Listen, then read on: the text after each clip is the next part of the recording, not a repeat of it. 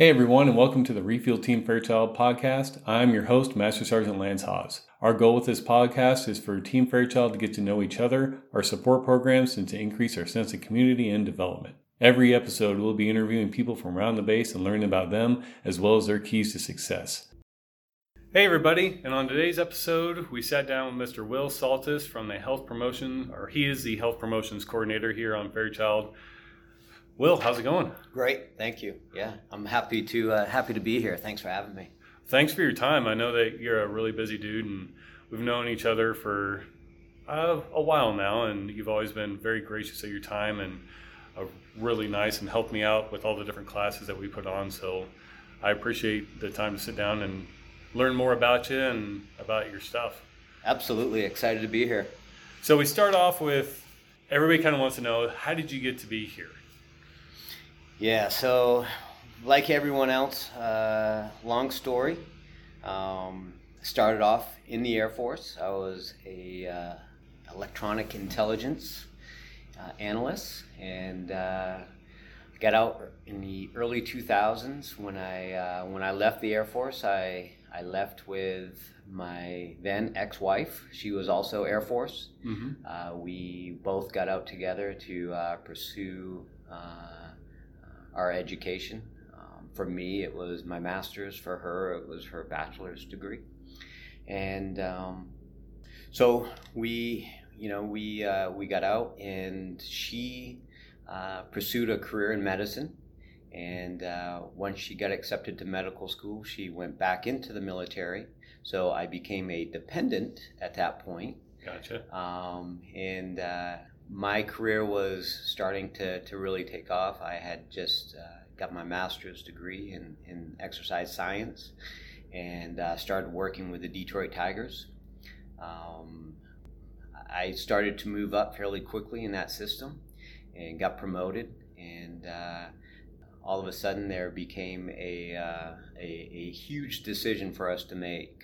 While I was promoted into the Tiger system, she was also been accepted to a medical school in California. So from there we moved to California. We sat down, we talked about it, we discussed it, and felt as though that was the right move at that time. And it ended up actually working out wonderful. She went to medical school, and I had my dream job essentially. I was working in a sports performance facility, and working with 5 other strength and conditioning coaches, physical therapists, Pilates instructors, and it was an amazing scene, amazing environment with a lot of great athletes, ranging from Olympian athletes to a lot of professional athletes, collegiate athletes, and a lot of high school athletes as well. So it was a booming business, and it was incredibly a rewarding experience. We then, obviously, as I had mentioned, she was a military doctor, and so obviously that means you're going to be moving. You're in the military. So her first assignment was in Germany, and so we moved over to Germany together. I probably struggled with not being in Germany. I loved Germany, but being a dependent, being away from the things that I love doing. Mm-hmm.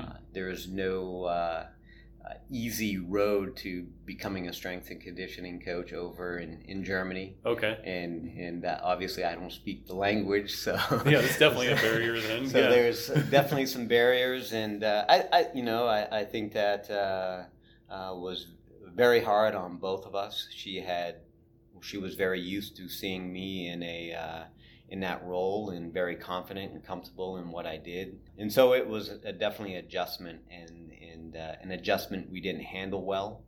And that was really where our lives together ended. Gotcha. So I ended up coming back to the States, trying to figure out my next steps, and Fairchild was it for me. I had a Lieutenant Colonel Albright hire me for this position. There was also a job in Charleston, same job in Charleston, South Carolina, that And I had to make a decision. I was actually on my way to Charleston because this job hadn't completely opened up yet. And on my way driving to Charleston Air Force Base, Colonel Albright called me up and said, "Hey, you're our number one. We really want you for the job." And so I went to bed that night still thinking I was going to Charleston.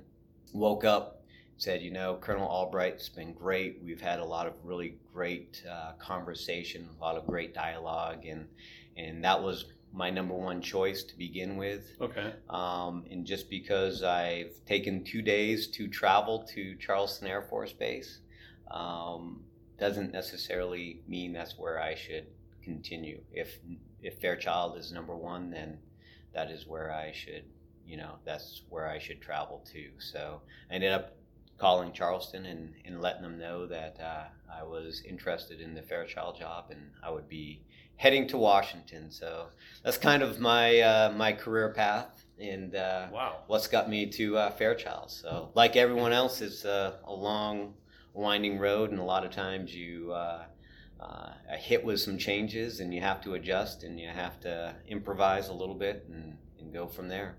That's a heck of a lot of gumption. I mean, what was it about Fairchild? Was it Colonel Albright, you said, that relationship that when you were coming back, was Fairchild always on the list, or were you just shotgunning out resumes and, hey, need a job, got to pay the bills? And I mean, was it a mixture of both of those, or?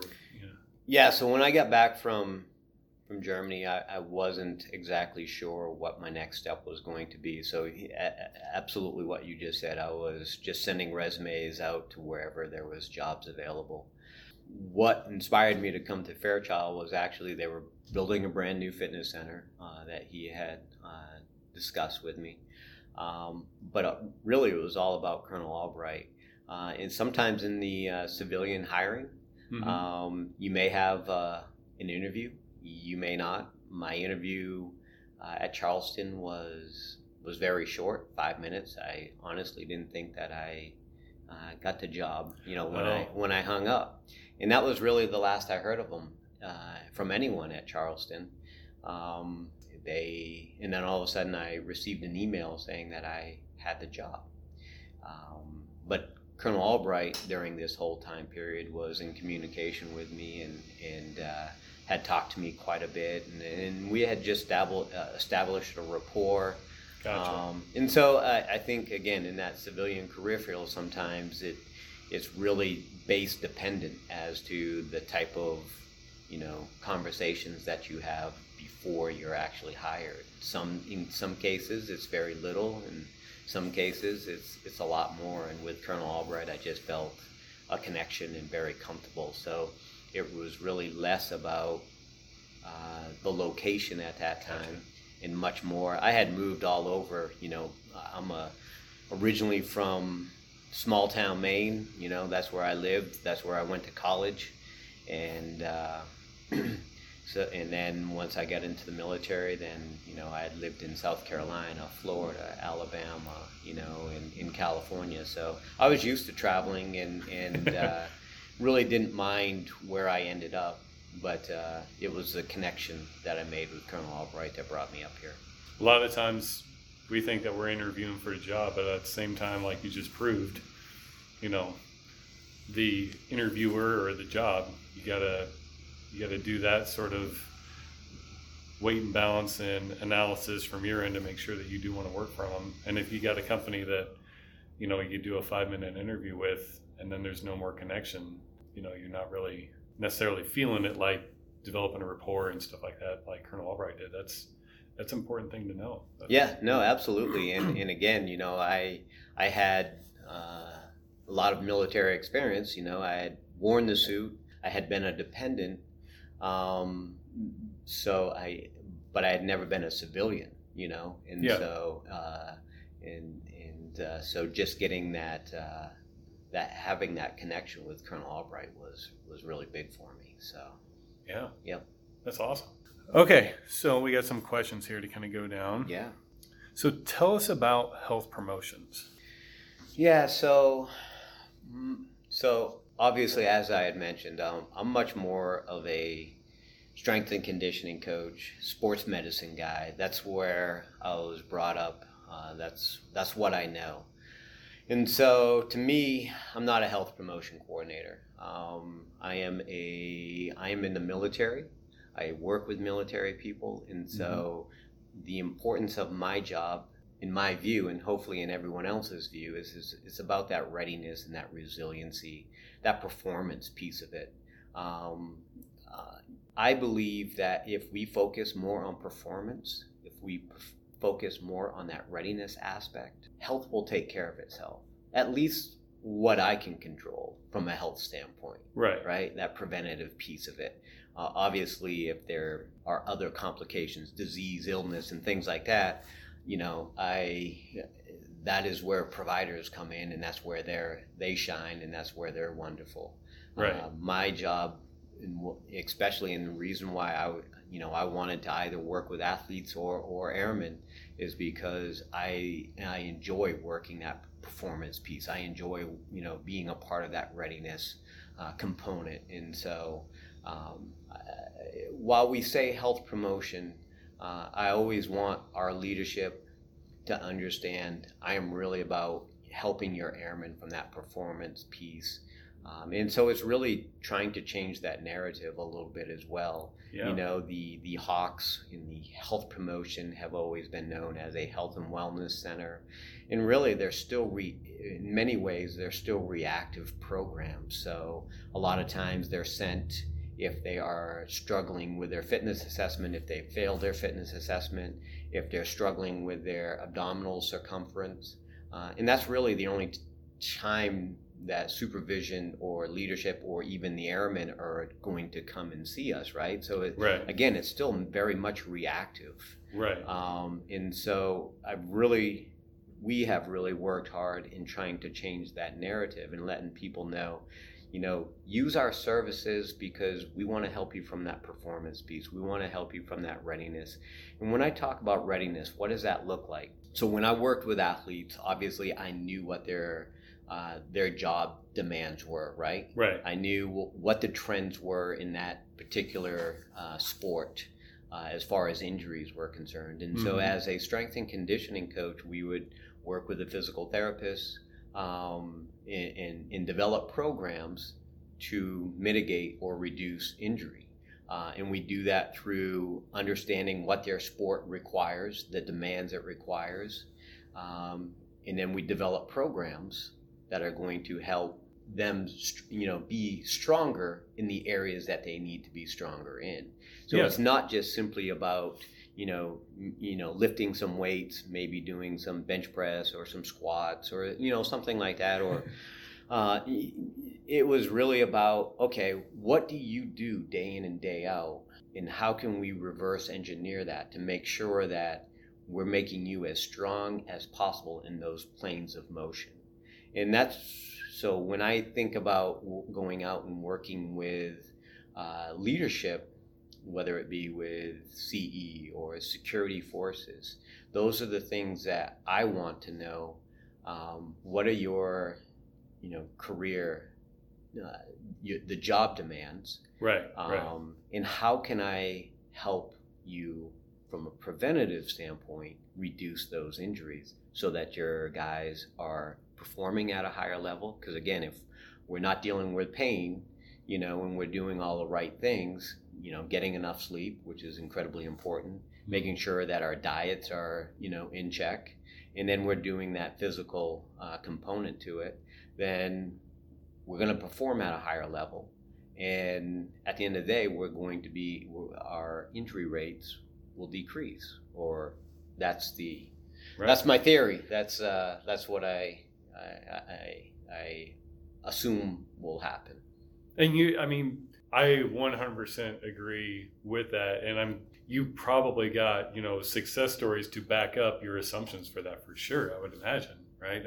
You've been doing this for a little bit. Yeah, and so I have, and we're doing something, a really great program right now called the Human Performance Cell, and that program I really enjoy because it's taking a look at it from a micro and a macro level. So it's still doing some of that clinical care.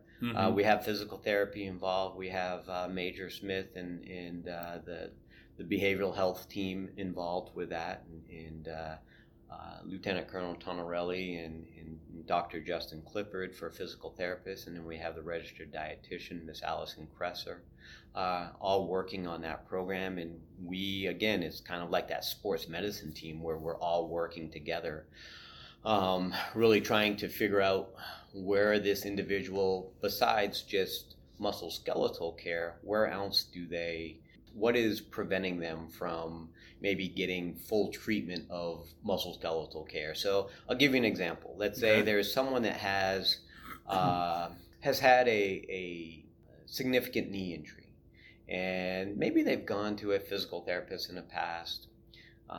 Maybe they've gone to a provider in the past, and whether right or wrong, maybe they didn't think that they got the treatment that they deserved.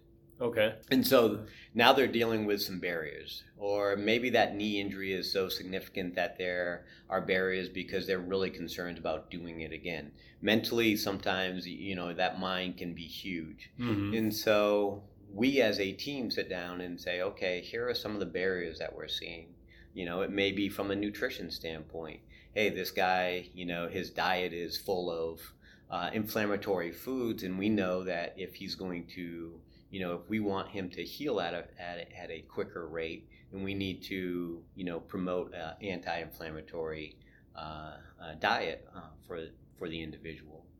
So there's a lot of different components that go into someone's recovery, and that's really what we're trying to focus on, whether it be the nutrition aspect, the fatigue and sleep aspect of it, or just the mental barriers that the individual may have just because of maybe poor experiences in the past. And so we're really working in all of those capacities. So that's where we're at right now. But it all really started with SEER.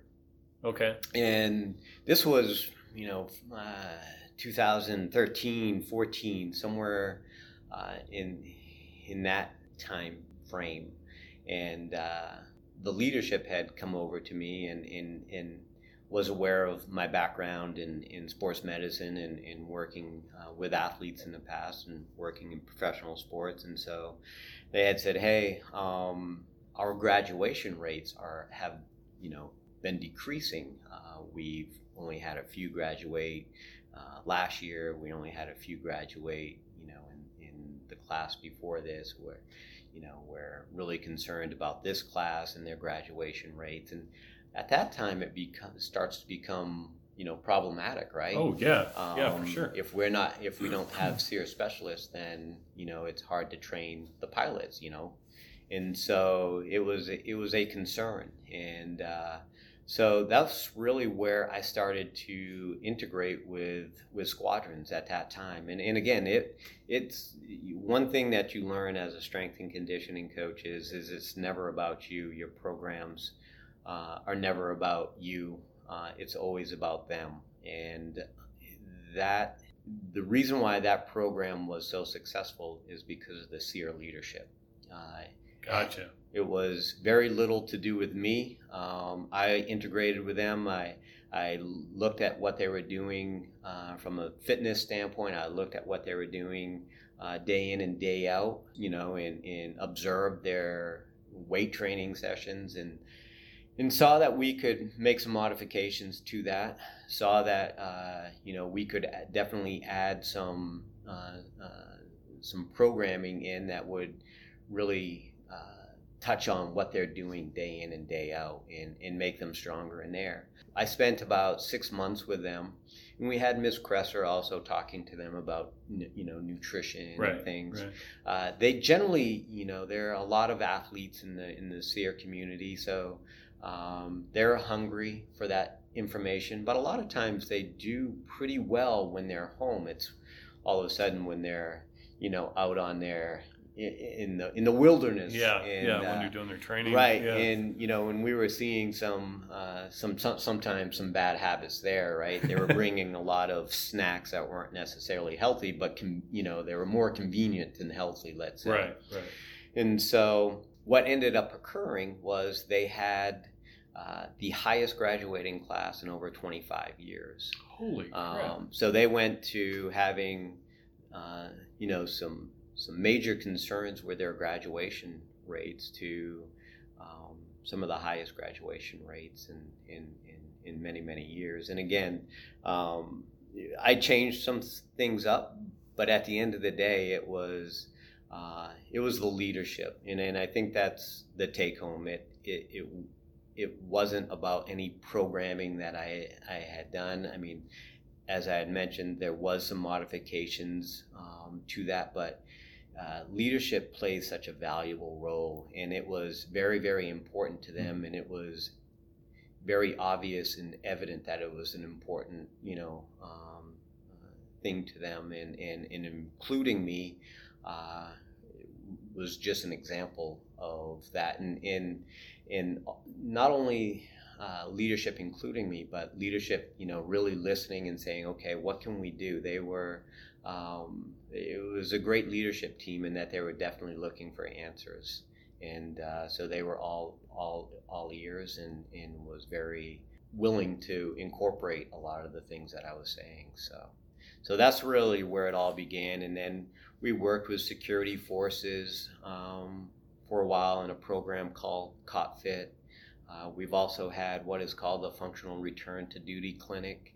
And so it's always, for us, it's, when I say us, I mean me and Allison over at the Health Promotion Office. It's always really been more about that performance piece and that readiness piece with leadership. So yeah, you hit the nail right on the head. I mean, if the leadership isn't buying into the program, you could be selling them the best thing since sliced bread, and if they don't back it, their people don't see the reason to back it either. Right. So, yeah. Absolutely. And I get it. And even when I was in strength and conditioning, you really see those parallels where, okay, if they're working hard, training hard, then we're going to see those results on the field, right? It's getting that buy-in from, in that situation, the coaches, and here is that leadership. And leadership is always so mission driven, a great thing. That's right. Not a bad thing. But I say that in that a lot of times leadership would love to have incorporate me. I have no doubt about it. Right. But a lot of times it's that, where do I take something out in order to, have Will come over and work with us. It's hard, I mean, time is definitely a challenge for us all. We talk about, you sit in a lot of the CAP meetings with me. One of the biggest concerns that we have on this base is fatigue, right? It's so I understand, that while leadership would understand the value and the importance, it's also hard to understand, well, where can I fit Will in, and how much time does he need, and do I have that amount of time that I can allot him, and so there are several questions that are hard to answer a lot of times. And so I said SEER leadership was wonderful, in which they were, but I do believe that our leadership has, throughout has, really been wonderful and understand some of the problems that we face. It's gotcha. Just it's multifaceted in many ways, in that there's a mission, and that there's also time and all of these other constraints that are going on as well. Where do we fit that in? So you're absolutely, it's tough, and it's a balancing act for everybody. Now, you do this for big groups, so if an individual is just like, hey, I'm self-identifying, are they more than welcome to walk in there? Or again, is it a time factor that you need a group, or are individuals welcome to come in there and get personalized programs for this sort of stuff? So we can break that up into two different. So there's an HPC, and the HPC is, so the Human Performance Cell is much more. Again, it's physical. Our team is physical therapy and behavioral health, and our registered dietitian, and so we really try and break that up into time periods because it's an 8-week program. Gotcha. Okay. And so we're working with a few squadrons that have identified they are willing to work with us and allow airmen to be removed from their mission for 8 weeks. Now it's only an hour a day, so, 3 times a week, Monday, Wednesday, and Friday, 1 hour. Okay. We're asking them to come over and do some physical therapy, and there's also some nutrition consults along the way, as well as some behavioral health. So there is definitely a time commitment, but again, it's well written in that it's an 8-week program.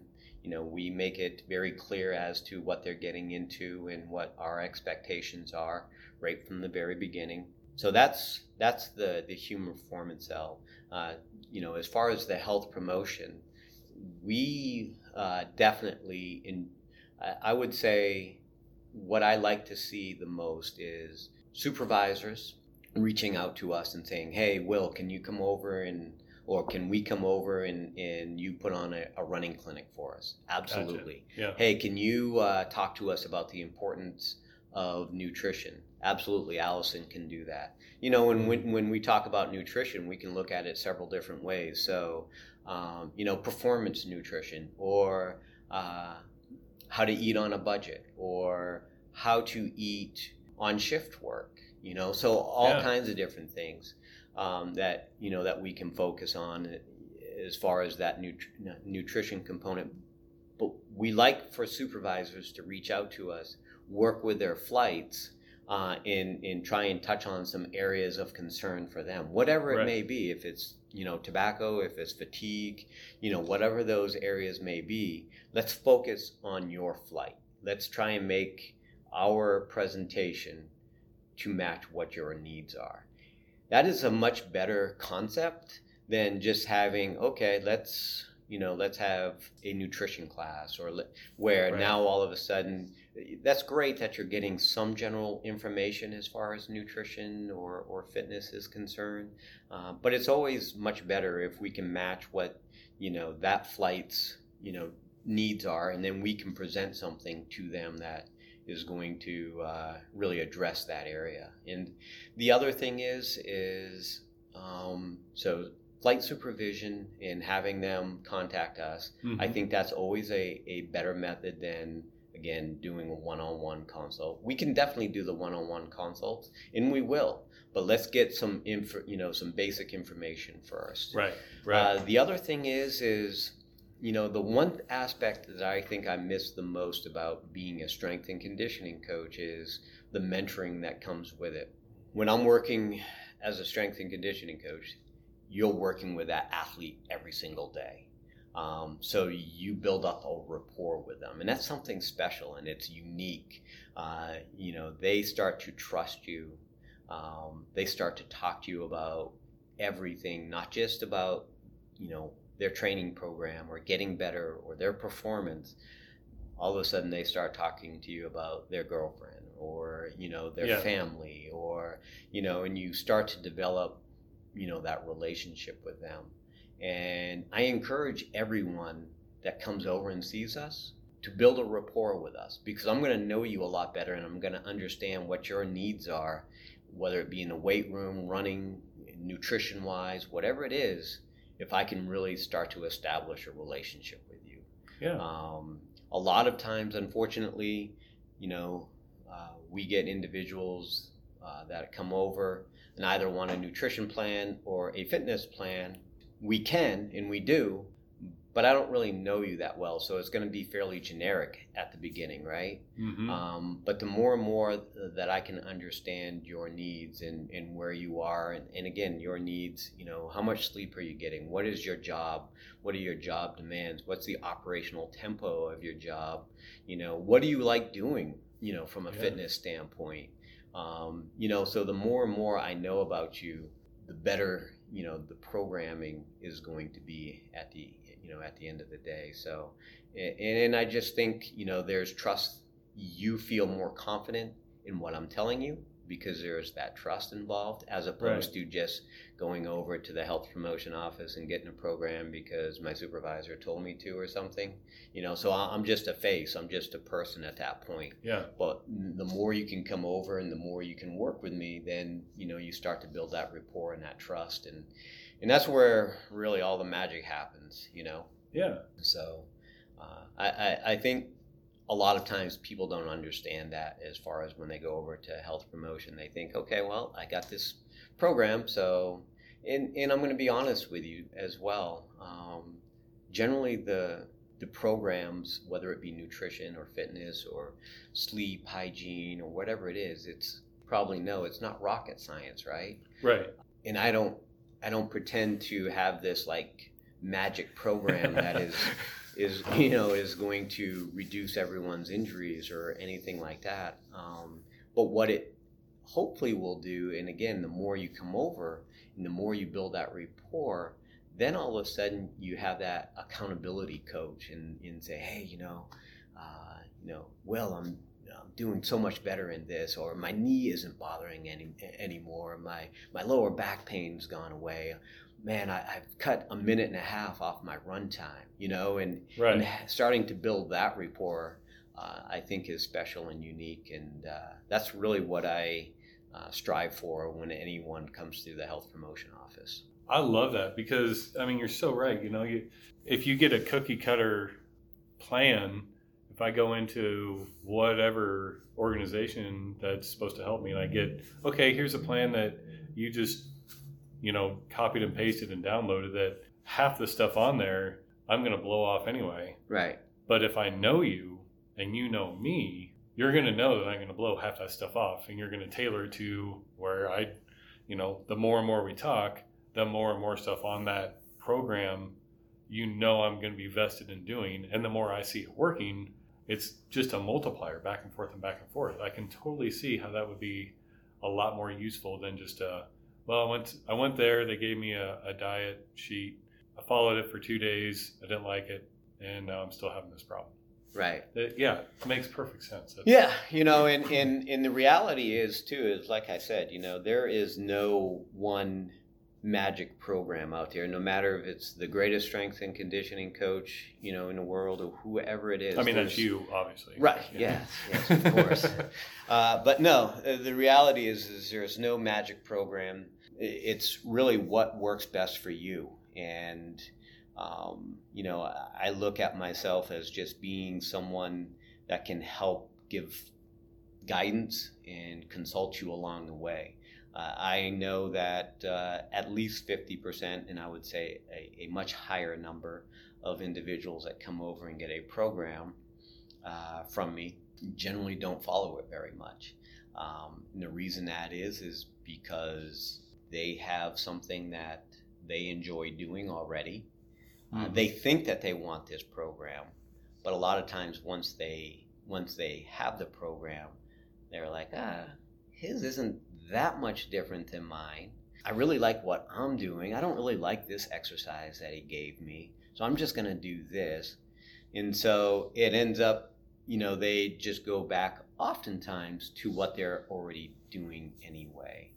Okay. So I'm just there really to try and provide that guidance to them and really help them, because again, as long as I don't see anything that is incredibly detrimental or is doing something that's going to be a much higher risk, then go for it.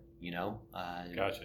Do that program if that's what makes you happy and that's where you seem to be making the best progress. I don't know you that well, so if that's where you're making your progress, then that's great.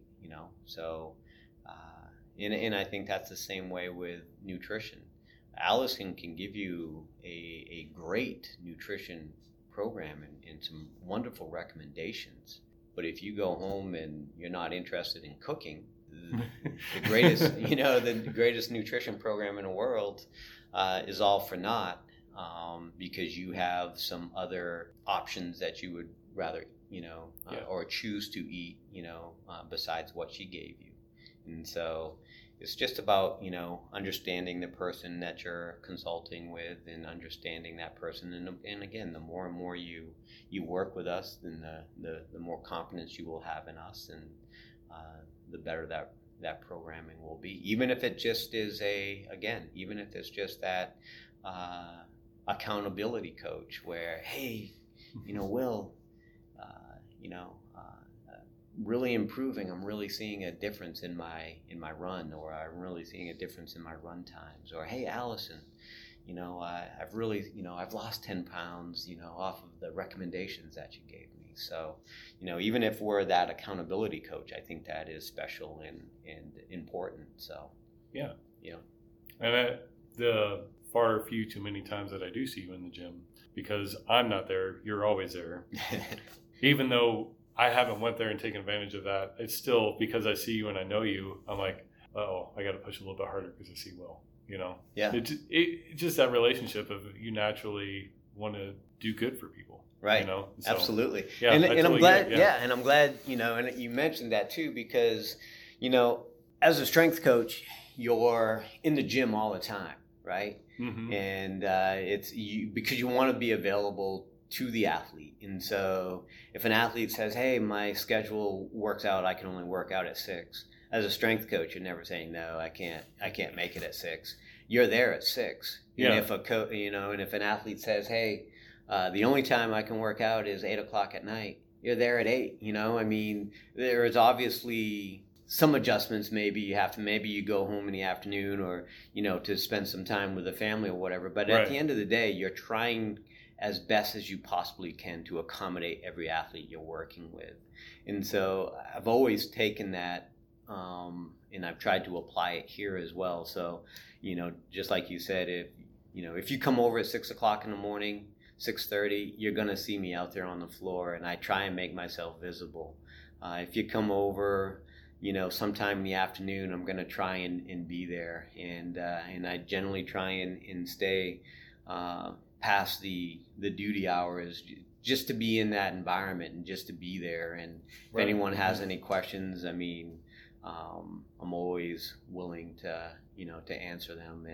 And I do, and I could be absolutely mistaken here, but I do feel as though a lot of people see that, and I have become much more approachable because that I'm not hiding out in an office, or I'm not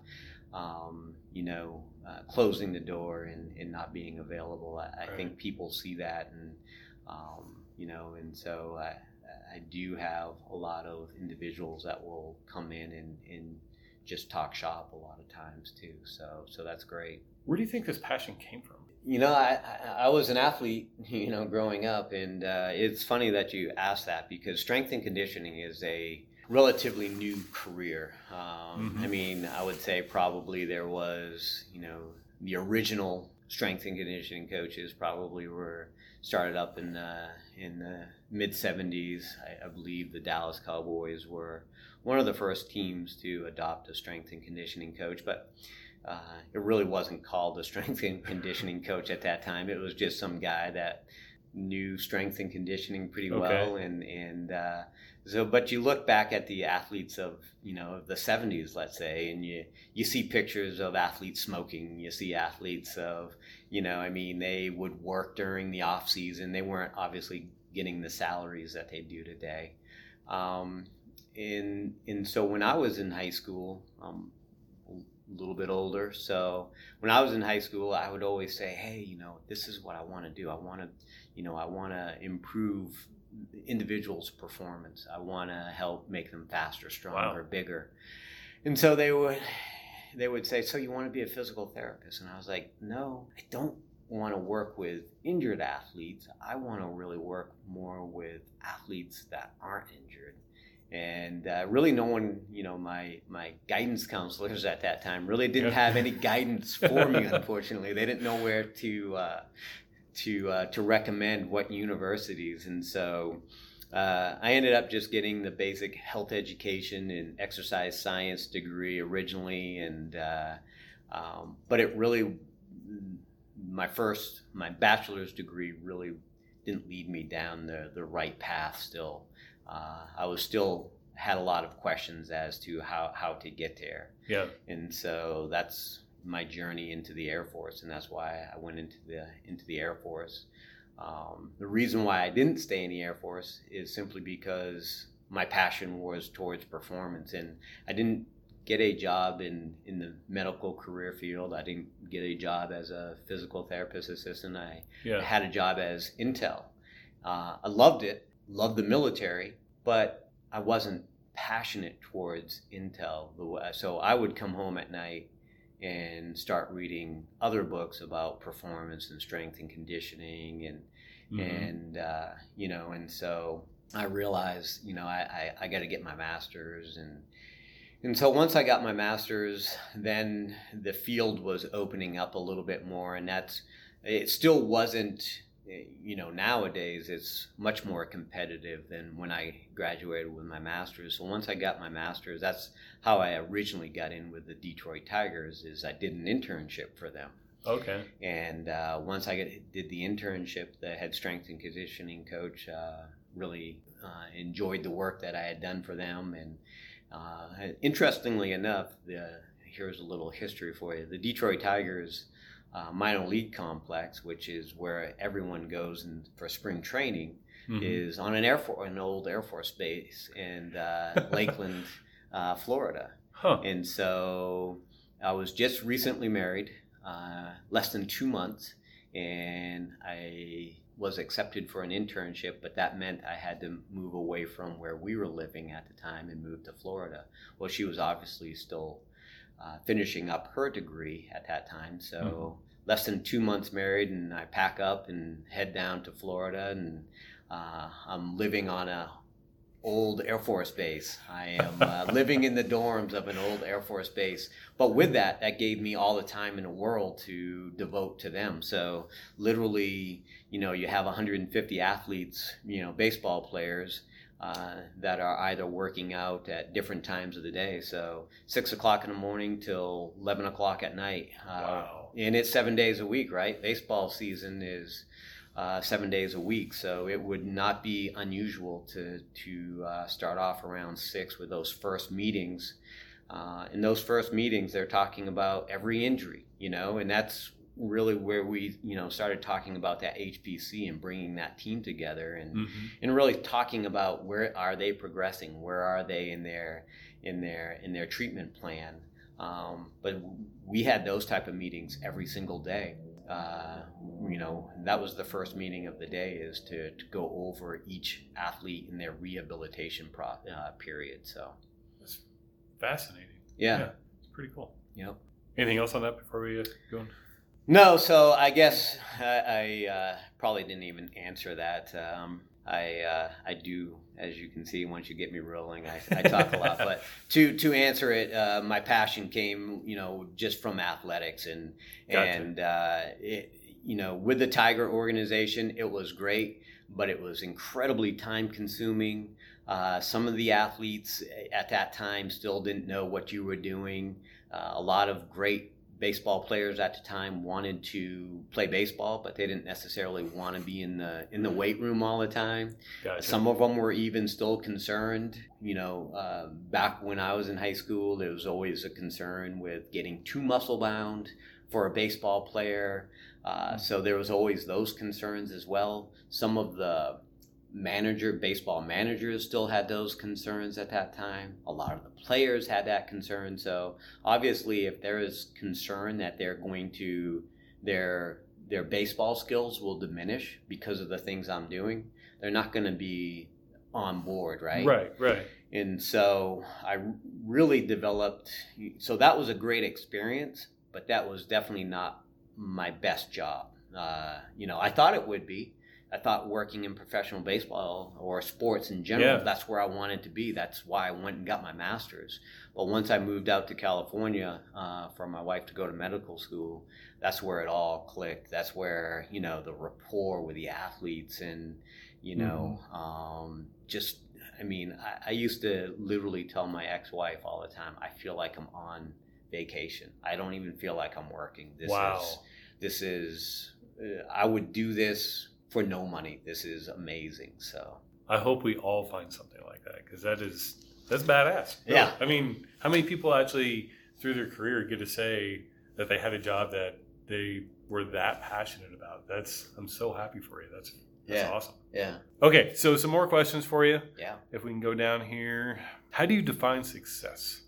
Success is, I think, incredibly individualized, right? Mm-hmm. I also think a lot of times when we use these terms, we look at it fairly static versus dynamically. So success, you can have successes, I think, in some of your programs, right?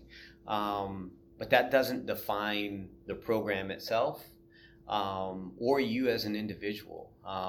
In what I guess where I'm going with this is your life is an open book. Your life is an ongoing story. And so if you're happy with a certain success that you've achieved, then I don't know if you're necessarily striving towards what you should be. And that is, for continued success, I can have success in that, my goal back in the day was to get a master's degree. So I can consider that a success. But if you stop right there, what good is it, right? And so I think it's very important that people really look at it in a dynamic situation. And even with myself, let's say, I just described a wonderful experience I had. And then I moved over to Germany. I wasn't feeling incredibly successful over there, and even then, with anything, obviously my professional career wasn't successful over there. Mm-hmm. Obviously my personal life wasn't very successful over there because, I believe when you get married, it's forever, and it should be, and that's what your ultimate goal should be, is to stay in that relationship forever, right? Mm-hmm. And I'm not any longer, married to her, and therefore some of that has to fall on me, and I, right. Even though it was her decision to get divorced, as I look back, I realized there was a lot of things that I could have done better as well. I could have handled that situation a lot better. I could have understood that, hey, I'm just in a holding period professionally right now, and that's okay. I can develop other skills. I can do this, but I was probably too much focused on myself and me not professionally. And that may be sometimes, and I don't want to generalize, but that may be a male thing sometimes too. We need to feel, and we have to have a job that we feel successful in to, providers. Yeah, right. Absolutely. And so, I definitely, to answer that, the successful question, I definitely wasn't successful during that time period. That doesn't mean I haven't had successes, nor does that mean I won't have successes in the future. But at that time in my life, I can't look at it as an incredibly successful time period. I grew from it. I learned from it, but it wasn't a successful time. So I think we just have to, understand where, in a certain time, each year, maybe PCS is a new chapter, mm-hmm. and we just have to redefine ourselves and figure out what is going to make me successful, during this PCS or during these next couple years. And we can't focus always on, our either successes of the past or our failures of the past. We can just grow from it and try and learn from it. So I love that, because it keeps you humble too. Because if you're always resetting that goal, you're never on top sitting on all your successes. Haha, look what I've done. You're always like, okay, I'm going after that, which in my mind, tell me if you support this or not, obviously, Yeah. it kind of puts you back in that learner state, which is could almost be considered a subordinate role of, okay, I'm learning, I'm trying, so you don't have necessarily that ego of, well, look at everything that I've done. You're like, no, I'm still trying to figure this thing out. Right. No, I absolutely. love that. And I think, in as you mentioned, it's about being a lifelong learner, right? I mean, once you think you've got it all figured out, that's a recipe for failure right there, You grow every day, you learn every day, and hopefully you're motivated and passionate to grow and learn every day. The amazing thing, I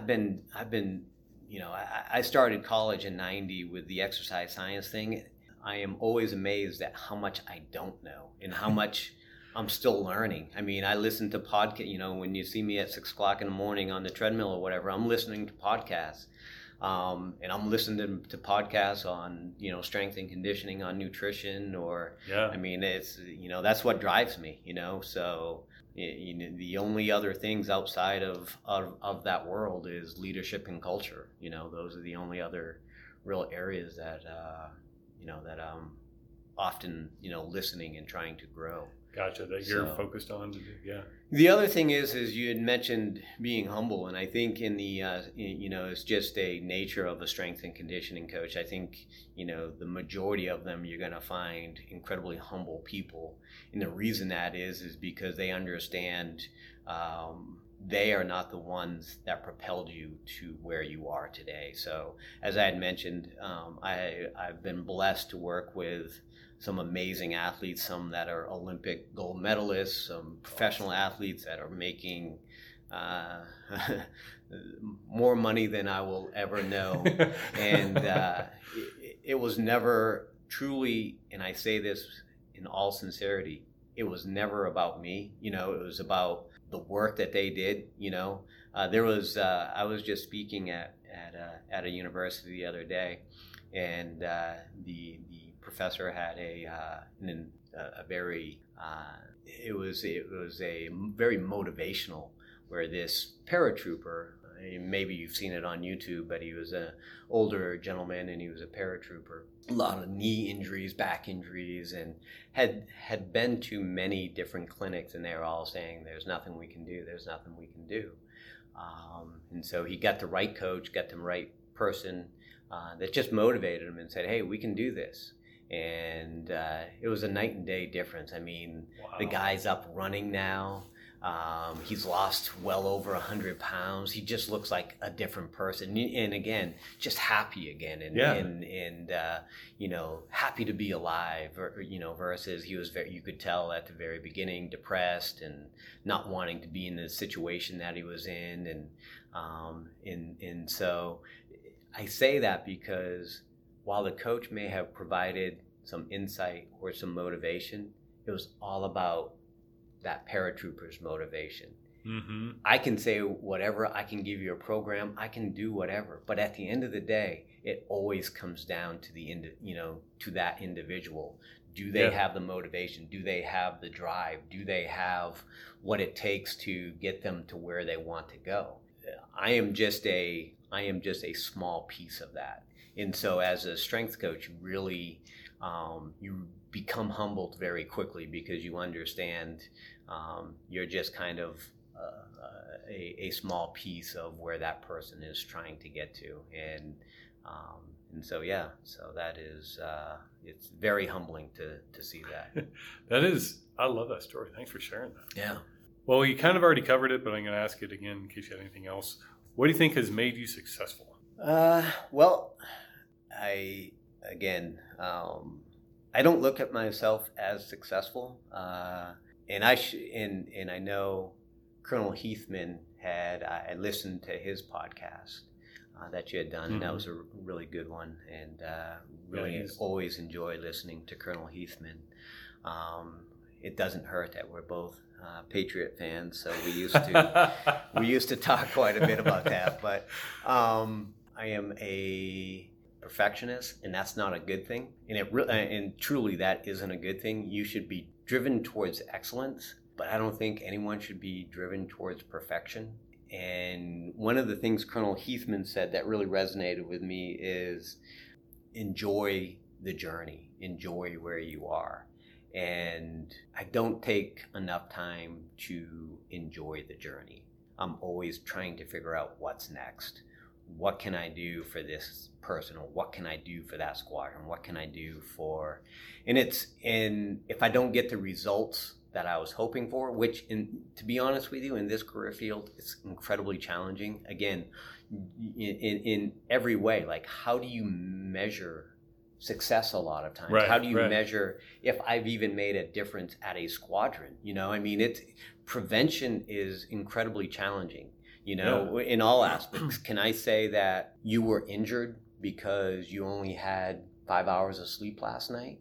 That's, That could be a stretch for some people. Right. Absolutely. And I say that, the same way with nutrition and, in fitness. And so prevention is incredibly tough to measure. Mm-hmm. And so a lot of times it's just trying to see those individual successes of when someone comes down and says, hey, Will, I followed your program and it helped me cut 1:30 off my run, and it helped me pass my fitness assessment. That's awesome for me. Yeah. But so as far as what has made me successful, I know what hasn't made me successful, and that is, being a perfectionist. I don't know, other than, just my passion towards the field that I chose, that's probably the biggest thing for me is I really love helping people perform at a higher level. So I think that's a huge takeaway, because I think the human mind gets so wrapped up, at least I know I do, is I start thinking about all the failures and stuff like that. Right. Versus, okay, so if that's just the given that we're all going to fail at some point, or our mind can manipulate stuff into visualizing it as a failure or not a success or not being able to judge, versus, again, like you said, what Colonel Heathman was after, just enjoy the moment, enjoy the journey, enjoy being able to do what you are passionate about. Right. Or finding passion in whatever it is that you're doing. Yeah. You might not like the whole thing, but something. And that can be success. Right. So it's reframing your scope of what success actually is kind of what I hear you, searching. Right. Sure. Is that kind of? Yeah. And again, I apologize. I went off on a tangent there, but I think, the main takeaway maybe from that is, don't strive for perfection because it will hinder you. Gotcha. Strive for excellence in all you do. I think that is a much better place to be in, because I think if you're striving for excellence, you understand that there's going to be some failures along the way. But as long as you're striving towards that, then you'll do much more good than bad, right? Right. So. Right. There's Colonel Mercer. When I was interviewing him, he was talking about that as well, about it's really irrational to think that you're going to try something, you're going to be amazing at it the first time out. Right. You're going to suck. Yep. And, rightfully so, because you still have to learn. Right. So. Yep. Okay, moving on. What do you think the greatest lesson that you've learned is? No pressure. Yeah, the greatest lesson. I would say the greatest lesson, and I've probably been a theme here, but is just be humble.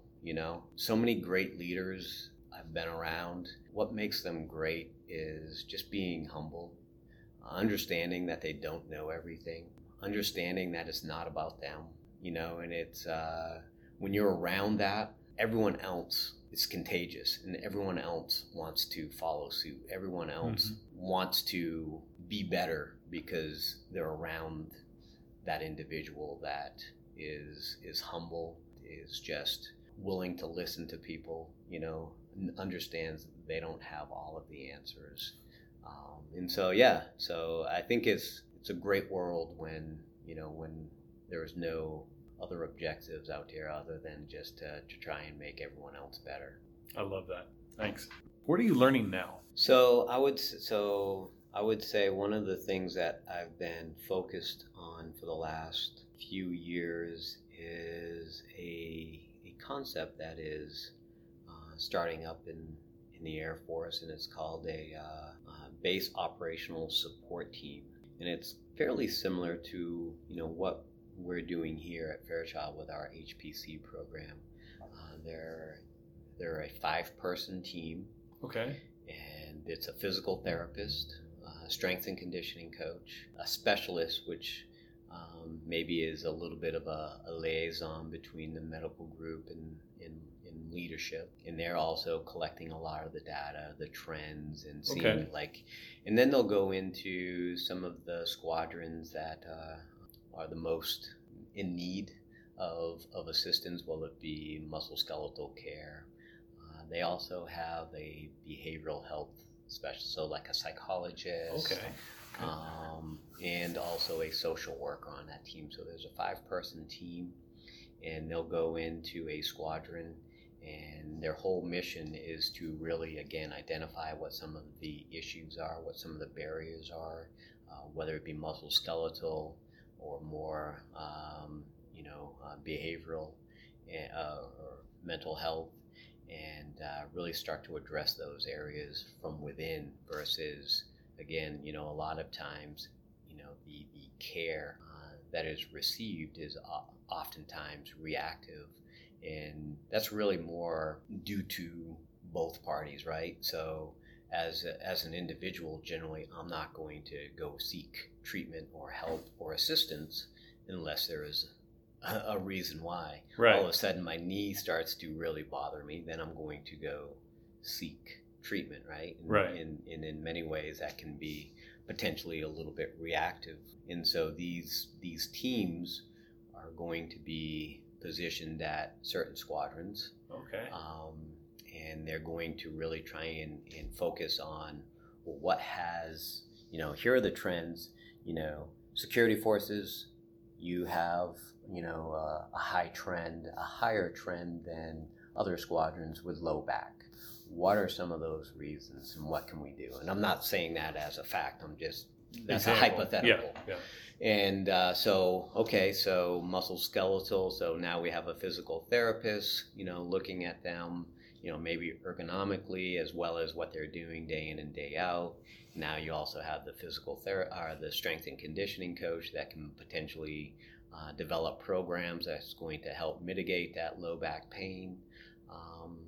And then from the the behavioral health and mental health side of it, what's the culture like over there? Are there, prevalent with, tobacco use, or, you name it? Are they fatigued? Are they stressed? Or are they witnessing a lot of potentially anxiety and depression? And if so, what are some of the causes of that? And so that team really tries to, again, be more proactive and look at it from an environmental standpoint. So I've been, somewhat involved with that from the very beginning, going to a few different conferences and at Wright Pat and in San Antonio. So that's definitely something I am trying to learn more about and try and understand and try and get better at. So that's awesome. Yeah. Hopefully it's beneficial to everybody they can impact. Yeah.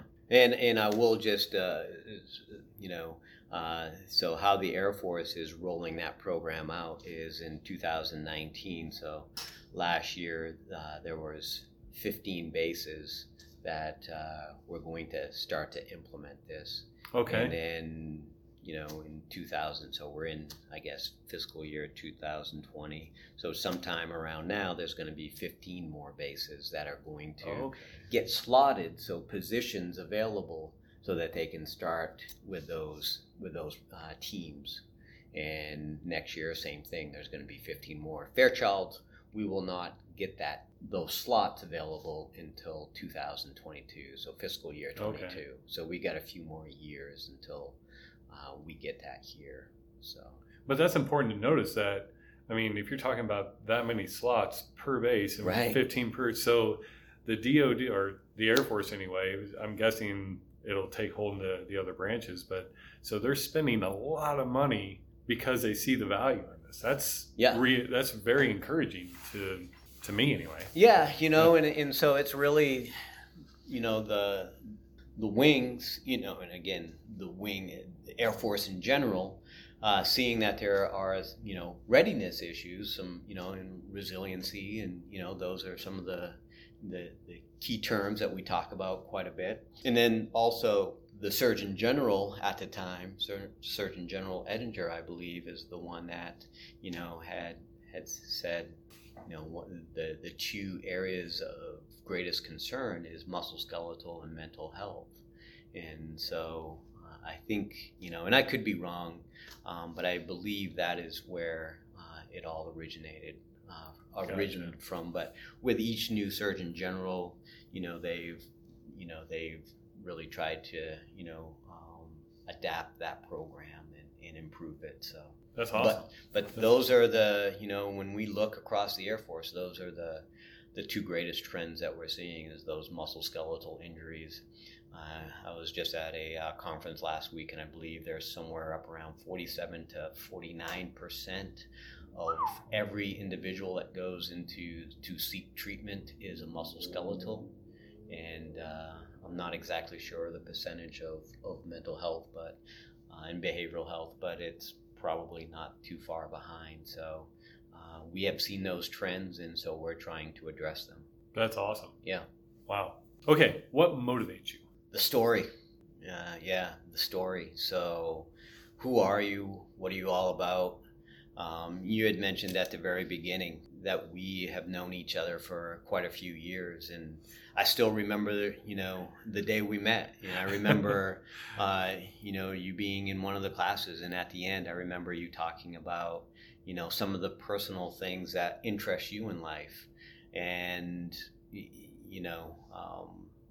I've never forgot that, Wow. Because that was what interested you. That was what was important in your life. And I always love the story. I always love the individual story. And what I do not like is a lot of excuses. I love to see those success stories, Mm-hmm.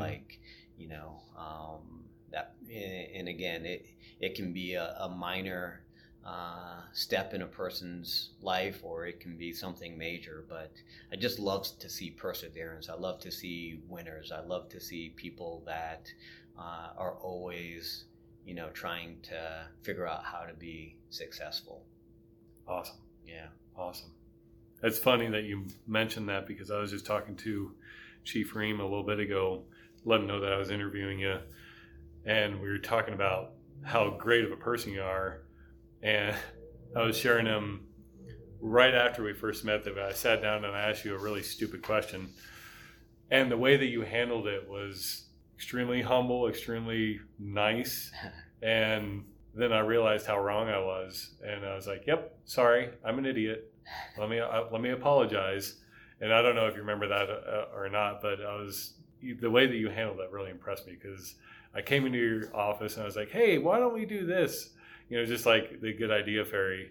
And you're like, okay, well, let me listen to you. And okay, well, perhaps, maybe look up in this room, maybe look here for that sort of equipment that you're asking about, because we already have it. I felt like this small, but you didn't make me feel small. You made me feel like justified. You're like, no, it's okay, I get it. And I was like, okay, so he's a badass, and he knows how to, put up with an idiot that is coming into his office and asking something stupid. We both got a chuckle out of that, though, anyway. So, okay, we've been going for a little bit, so before I end it, is there anything that you want to yell from a rooftop about your programs, about, hey, come and see us for this, come and see us for that? I know we've circled the drain and talked about plenty of that stuff, but I want to give you an opportunity to just shout it from a rooftop and sell your stuff if you want. Yeah, no, I appreciate it, and I definitely appreciate this conversation. It's been great. I would say the take-homes would be this. From a leadership standpoint, I would love to come over and see what you do. Invite me over. Let me see what you do. Let me see how I can potentially help. For me, specialty is helping develop programs as far as that are unique to your specific demands. Okay. And so let me, integrate with you, kind of get to know your squadron. Let me look at your ops tempo. I'm not looking to take up and waste a lot of time. Again, coming from that strength and conditioning coach, you understand the main priority is about the athlete being out on the field and doing what they do. So it's me figuring out my little bit of time to help make them improve so that they can be better on the field. Mm-hmm. And that's really the way I look at it here. I'm not looking to, take up a lot of space and a lot of time, but I think even, just a little bit of time can, really make a big difference. So that would be the first, and that's really more from that leadership perspective. Let's help, make improvements from a readiness and performance standpoint. As far as from, mid-level, let's say supervision, from a flight level standpoint, wherever, let's start to develop a relationship, a rapport, so that I can start working, from at the flight level. Or I say I, and I really mean me and Miss Kresser, the health promotion team. And we really love to also combine our services as well, as far as, if Allison is doing something nutrition, I like to go over there as well and listen to what she has to say, and vice versa for her. Sometimes she'll go, if I'm talking, about something, then, she'll tag team. And if there is something that she can impart from a nutrition standpoint, then she will. So that's, from the mid-level supervisors range. Let's work together to make sure that those airmen, that's one of the things that I hear all often.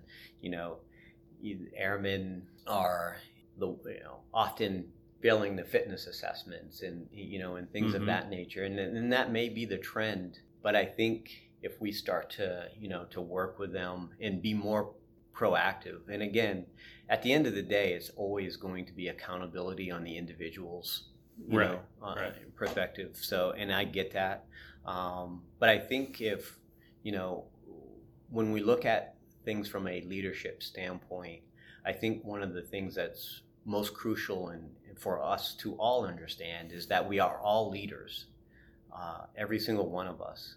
And simply what I mean by that is that's the basics of leadership, and that is being an influencer. And so you can have an airman that's an amazing influencer, and potentially in a small section, he is the one influencing everyone else to eat more healthy, to work out, and people are seeing what he's all about, and they love seeing what he is all about, right? And mm-hmm. so he has influence just by, being him or being her, and having other people want to follow. That is what, at the essence of what a leader is, it's having people want to follow you. Not necessarily being that supervisor that's telling them what to do all the time. It's that leader that everyone wants to follow, right? Yeah. And so when we start to think of it in those terms, we are truly all leaders. And you can influence someone in a positive manner, or you can influence someone in a not so positive manner, right? So we'll see different squadrons that, maybe have let's say a high smokeless tobacco rate. Why is that? Is it that career field promotes smokeless tobacco? No, it is because the individuals that are the greatest influencers at that squadron are smokeless tobacco users. So we can choose, so it's all about influencing, people. So I say that for, that mid-level supervision to understand that and appreciate the powerful responsibility that they have. And so, bring them over to us. And what does that airman see? They see that supervisor cares about me, and he's not only does he care about me, that he cares about us, and he's a part of this because he's with me. He's joined that running clinic. He's joined that nutrition class. He has invited, health promotion or whoever it is, over because he cares, So Right. I think that's incredibly important. The last thing is just to understand how we can best help the individual, and that is potentially just being a accountability coach, a mentor, but it's building that rapport. A person much smarter than I once said, they don't care how much you know until they know how much you care. Yes. And oftentimes the helping agencies, we unfortunately we get into helping agencies because we truly care about individuals and wanting to help them. Yeah. Unfortunately, people come over and maybe they just have that one session or that one consult. And so they don't truly understand and get to build that rapport with that, with that individual. And again, that's not specific to health promotion. That's all of our helping agencies. Right. And so the more we can build that rapport, I think the greater success you're going to have with whoever you're working with. So, build that rapport with us. And I guess that is my 3 take-home messages. 3 take-home messages? Yep. Awesome. From a leadership standpoint, from a mid-level supervision, and then from the individual. I love it. Yep. I love it. Will, thanks for your time. Yeah. I appreciate it. You are awesome. This is I learned a lot. I don't know. Hopefully the listener got as much out of this. This is the best part about doing this is I feel like I grow so much from these, and this is awesome. Your insight was amazing. I appreciate it. Yeah. Thank you for having me. Hopefully, I ramble a little bit, so hopefully they've tuned in throughout the whole thing. I'll put a disclaimer at the bottom, but we should be good. Thanks. All right. Thank you. Yeah. So that's it. This is the Refuel Team Fairchild podcast. Again, I'm your host, Master Sergeant Lance Haas. If you have a show idea or anybody that you would like to hear from on this show, please contact us at refuelteamfairchild@gmail.com.